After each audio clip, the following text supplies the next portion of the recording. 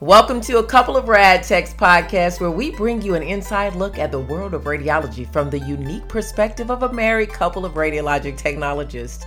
Together, we have years of experience, exactly 30 years in the field, and we are here to demystify the science of medical imaging.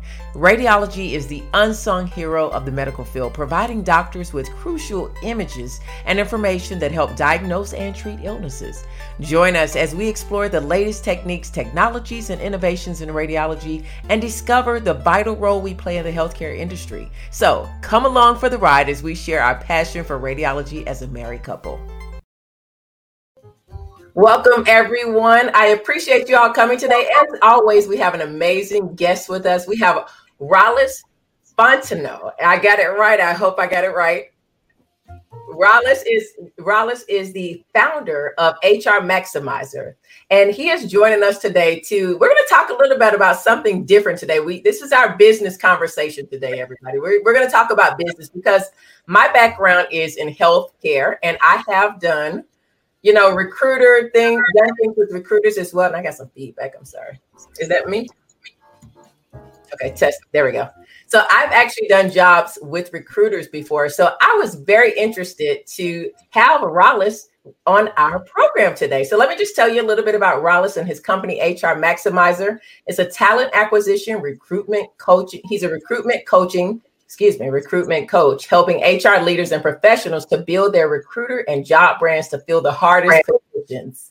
And that is really amazing. And the one thing I do want to talk about is he's a national speaker, but his business, it actually does something I've never heard of. So I want to talk about this today. It's the only subscription-based talent acquisition service of its kind in the U.S. So Rollis, welcome. Tell us more about HR Maximizers. Well, thank you for having me. And I appreciate the opportunity to talk about it. As far as the beginnings of this, we had situations where we were running through the budget of our clients too quickly. Like we had one client, we ran through the entire recruiting budget in about 6 months. We're like, we got to figure out a better way to deliver, because we could actually deliver and do much more if we just kind of touched up or kind of adjusted how the business relationship worked. And so at the time when we came up with this, Netflix was very popular. People were very used to having a cell phone plan where everything was included, all the minutes, all the data and everything. So why can't we make recruiting like that? Why is it that every time someone makes a hire, they have to pay some big, huge fee? Why can't we just make it a monthly subscription that they pay, and then we help them get as much value for the dollar as possible on a monthly basis? And so that was the beginning or the genesis of the idea of subscription-based recruitment, because it helps to bring down the cost, or in some cases keep the cost the same, but bring up the level of production or what they're getting for the money. I see a lot of businesses going more towards memberships than subscriptions. I mean, I think about all the subscriptions I have to the things that I use. I mean, for my health coaching, I have a recipe subscription, and I found it to be one of the best things. I could turn it on when I need it, when my business is really, really high, and I could turn it off when it's not. I'm not like stuck in it and running through my revenue, like you say. I love that idea. What have been some of the things that you've seen come out of that as far as business, making that adjustment? Because, I mean, where did you come up with that idea? I mean, where did you come up with, let's do a subscription? I mean, who thinks of that in recruitment? Well, they say the necessity is the mother of invention, right? So using that example of that one client, is stuck in my mind. I was like, that's a client I would like to work with year round. And that's a client I would like to give them more value for the money. And so that was kind of like the beginning of it. And then I started pitching it or presenting it to different current clients as well as prospective clients. And because it's such a foreign idea, it was hard for them to grasp and get their heads around it, right? And so even that company who we ran through their budget in 6 months, they didn't want it. They like paying it their own way. I was like, okay, no problem. But we had our first client take it on in late 2014.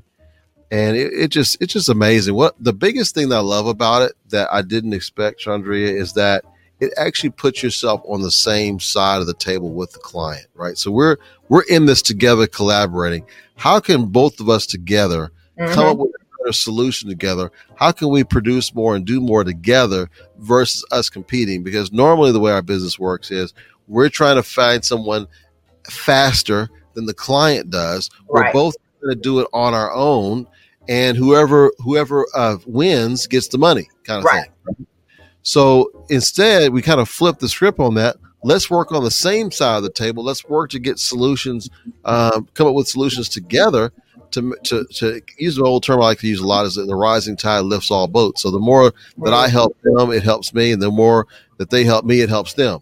And so as we progress, we progress together. And so we found that together we actually achieve more, which I guess it goes back to the whole teamwork thing, right? Together, everyone achieves more. Yeah, I mean, that is really cool because I didn't think about the fact that is how recruitment works. The client is trying to get someone, and you also, and whoever does it. I mean, so I could see why they really couldn't grasp it, because when I read it, I was like, I don't think I've ever seen anybody do that. And I've worked, with recruiters before. I have several friends that are, and I'm like, I've never heard anybody do that. It's genius. And obviously it's working. Absolutely. And it's keeping the client happy. What do you think? I know you talked about 3 things that you do in your recruitment to help your clients attract hard to find candidates, because I'm thinking about now in the culture of healthcare that I work in radiology. That's what I've done for 20 years. My husband does it as well.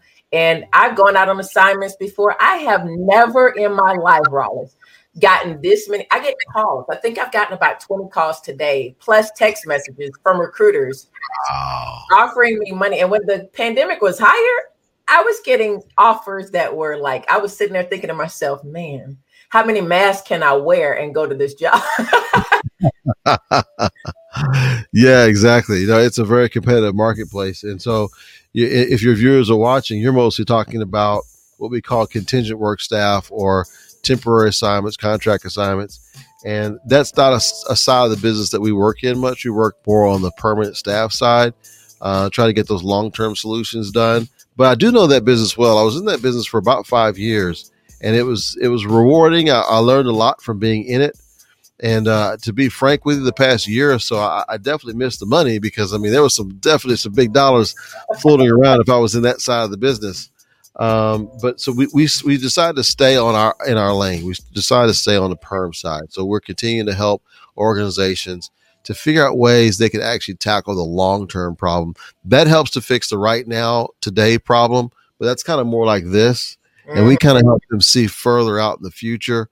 What can we do to build a relationship between ourselves and the client? What can we do to build out the right kind of content that will resonate with their audience? And what can we do to collaborate and make that content better than it would have been if we just try and do it on our own, or if they try and do it on their own? Because we have access to data and market analysis and things like that they just wouldn't have access to. But they have more access to things about their culture, different people on their team that have different stories, like career progression, different people in their stories about how they were able to get education through working for the organization and progressing their career that way. They have examples of how they can show how folks got on with the organization, maybe as like a secretary on the unit, and now they serve as a director of a department. So they know those kind of stories, and as we collaborate with them, we can help to position those stories in a way that the nurses or rad techs or whoever's going to watch it will want to watch that video. So we work with them on that, which is very important. That's really smart, because I've been in areas, and a lot of us in the allied health field, sometimes we'll get recruiters. I've gotten recruiters that have, reached out or tried to advertise towards me from a nursing perspective, but it just goes right over me. I just don't get it. I'm like, no, that wasn't me. I'm radiology. Or people that are nursing, if you're used to recruiting towards respiratory. So that makes a lot of sense. And I definitely want to talk about those 3 things you mentioned. Attracting the right client, you help them with relationships, content, and collaboration. Talk a little bit more about, because networking is very key. I mean, and even in recruitment, your networking is very important as well. But how in those 3 areas specifically do you help your clients?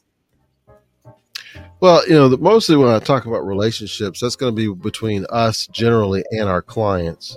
But then also it involves with our clients and the relationships they have with the candidates that they're working with, because if they're not treating those candidates right, and they're squandering those, I like to think of them as assets or inventory. If they're squandering it, how can you expect more, right? A lot of us, we know the old saying about he who is faithful in least is faithful in much, right? So you're not taking care of the candidates you have coming in. How are you going to be able to take care of the larger volume that we'll bring to the table? So we do work with things like that. We also work with things like, how can you make your content relevant to your audience? So using the let's say your example, what are some things you would want to see? We've asked people in healthcare what you want to see, and you can tell me if this resonates with you. You probably will want to see. I hope you enjoyed this podcast today. Thank you so much for listening. This is just one of the many free resources I offer to my clients to dump unhealthy habits and begin living. Be sure to visit my website for more free resources and health coaching. Again, thank you for listening. Be sure to subscribe, leave a review, and share this podcast with others so they can join the Let's Chit Chat podcast. Have a great day, you guys. See you next episode.